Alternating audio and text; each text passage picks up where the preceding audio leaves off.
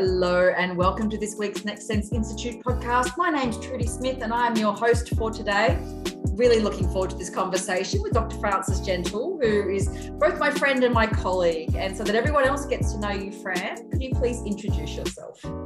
Hi, Trudy, and it's very exciting to be the 99th person to participate in your podcast, and I love it. So I'm working at Next Sense Institute, which is affiliated with Macquarie University. I'm getting a little bit long in the tooth, as they say, and I've been in the field of disability since the beginning of the 1990s, when I graduated from Macquarie University with a Bachelor of Special Ed. So I've worked in the field of disability for a large amount of that time, with children with deaf blindness, children with multiple disability.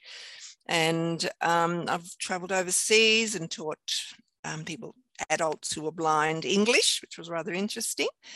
And then I eventually made my way to Next Sense. And we are so much the better for having you with us.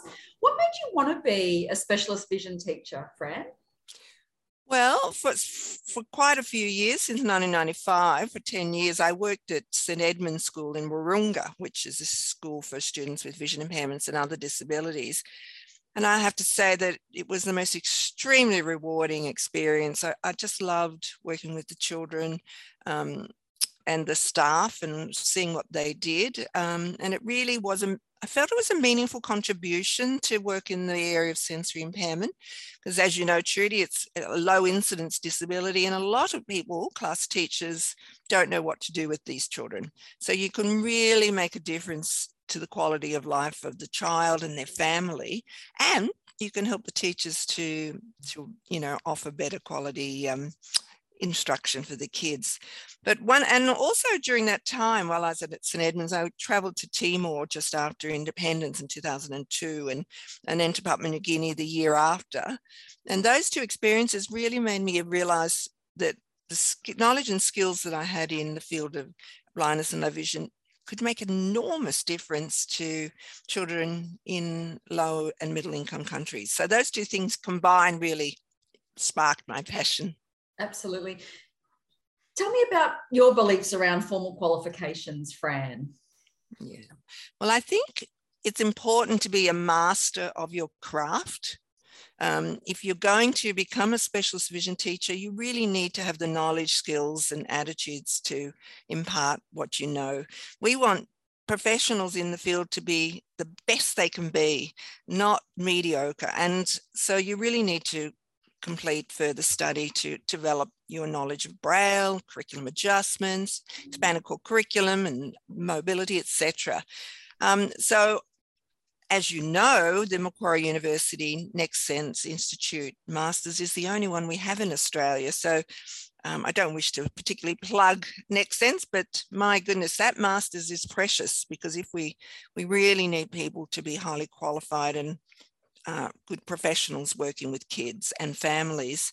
And while I'm talking about it, if you want to go into the field of research and publications, become a leader in the field of blindness and low vision, you really need to think about postgraduate doctoral studies. It really opens the doors, and it gives you the credibility to be a leader. So, for many of our graduates, they're happy to stay in the classroom and to continue till they retire as specialist vision teachers. But some of them need to step up, people like me retiring. We want highly qualified, knowledgeable people in those leadership roles. So I'd like to suggest both the Masters and considering doctoral studies. Absolutely. And I think leadership's a really nice place, because I really wanted to talk to you about your global involvement. Can you tell us a little bit about the work you do for ICEVI? Yes, well, I'll just come back to Timor. I went in 2002 after they voted for independence, and the country was basically burnt to the ground. It was a ground zero with very scary people, creating fires, and schools were destroyed, all the records were destroyed. And I came to see that children with disabilities were basically not included in education, even before independence. And then again, going to Papua New Guinea in 2003, I traveled up to Goroka in the Eastern Highlands to do a review of their Mount Sion School for the Blind. And as I get out of the plane, there's this cluster of about 40 people standing at the wire fence, covered in mud, shrieking in this ghostly sound. And it was like, oh my God, where have I stepped into? When you think how close Papua New Guinea is to Australia. And there was a dead person on the plane, apparently, and they were scaring off the evil spirits. But I was hooked.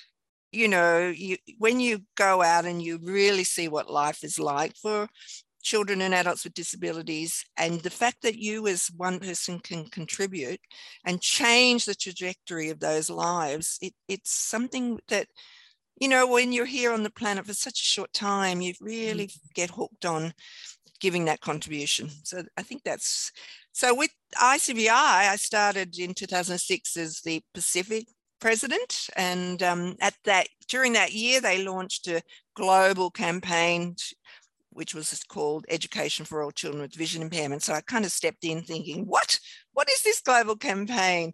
And that took me into the Pacific, and I met wonderful people in Fiji, which was our focus country, and traveled broadly across the Pacific.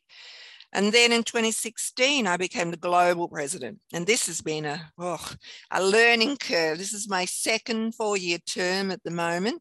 And now, a lot of it is, pre-COVID, there was a lot of travel, working with UN agencies, the global disability community, and getting to know the 7 global regions of ICVI. Each one is unique. Latin America is nothing like West Asia, which is nothing like the Pacific. Yeah. And so I have absolutely enjoyed being there and talking with people. So now I Zoom every week, at least once a week, with someone across the world. And now at the moment, of course, we're looking at the uncertainty of the war in Europe, in Russia and Ukraine, and that's been a huge responsibility. Absolutely. And I think when you talk about contribution, Fran, yours is considerable. And I wonder, when you think about this work, is that why you decided to go towards an academic role? Like I know your PhD topic was related to this kind of work. Can you tell us about that decision and what brought you into that particular way of contributing? Yes, it's interesting to think about that, because I'm basically a teacher. I'm a practitioner. I love to get my hands dirty. So I don't know that I'm actually a very good academic. It's not something, I'm not good at the paperwork, but I absolutely enjoy working with our students. This is the Macquarie Uni Next Sense students. They are inspiring, and I really think, looking at the long view, it's academia offers that opportunity to undertake the research and professional development. But I have to acknowledge Mike Steer, Dr. Mike Steer, who was at Next Sense, which was then Rennick, and he inspired me. He was my role model and mentor, and kind of coaxed me into academia, where I think I probably would have never gone there. I would have never thought to leave the teaching profession. So often academia, you need someone to be a role model, and you think, yes, this is possibly for me, this life. Yeah, I agree completely. And you are very much you're a much loved and well-regarded academic now, Fran. And what do you personally love or enjoy most about the role? I think it's our students. And, I really miss young children in my life, the students, the young ones with vision impairment. But our students, boy, oh boy, they are something. And so I would love to teach face-to-face, in person, but, a lot of it's online now. But, they teach me, and they're so inspiring, and they go on, they graduate from the Macquarie Next Sense master's degree, and they become leaders, they become assistant principals, and that's, to me, is the most important. It's the human element. It really is just wonderful. Absolutely. And so there will be some people listening to this podcast and thinking, oh, she's telling a good tale, and she's certainly making this interesting for me. If there's anyone wondering, what advice would you give them if they're considering training to become a vision teacher? It's a good question, Trudy. I think they should become familiar with the field. because it's such a low incidence disability, you may not ever meet, and you're a class teacher, you may not ever teach a child who's blind or has low vision or deaf blindness. So I would recommend they spend time with children and families. They spend time with specialist vision teachers, maybe do a bit of volunteering on the vision team in their local area. Also consider if itinerant teaching is right for you, right? Because it's not like a class teacher where you're in the same school every day in the same tea room and everyone knows who you are. The life of an itinerant is you can come into schools and they don't know who you are, especially secondary schools. Also, I suggest you investigate scholarship opportunities because, Next Sense and Macquarie certainly have opportunities, and Victoria and New South Wales, there are lots of scholarships available. Check out your education systems, agreed. Yeah, but, it's a wonderful vocation. And you can, and as I mentioned before, you can change the lives of children. You can increase their opportunities to have meaningful lives and meet their goals and their aspirations.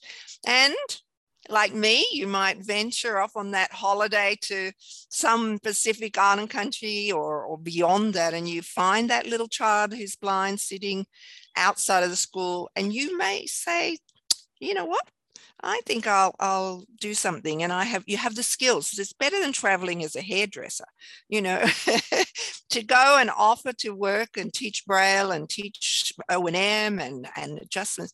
What a wonderful way to travel and to experience the world. Absolutely. And I refer people back to a podcast that Fran was previously part of, where we talked about UEB online, because that is a whole other element to your contribution, Fran. But someone once said to me that I can influence the lives of 30 children, or I can influence the lives of 3,000 children by working with the teachers. And when we think about your influence globally, Fran, it's just been considerable. And I want to thank you for your contribution to the field, and your enthusiasm and your passion is still there. And so you cannot retire for a long time, because that is so important as well. But so thank you so much for sharing your story with us today. We really appreciate it, and you and your contribution. Thank you, Trudy. It's been a great pleasure to have this conversation.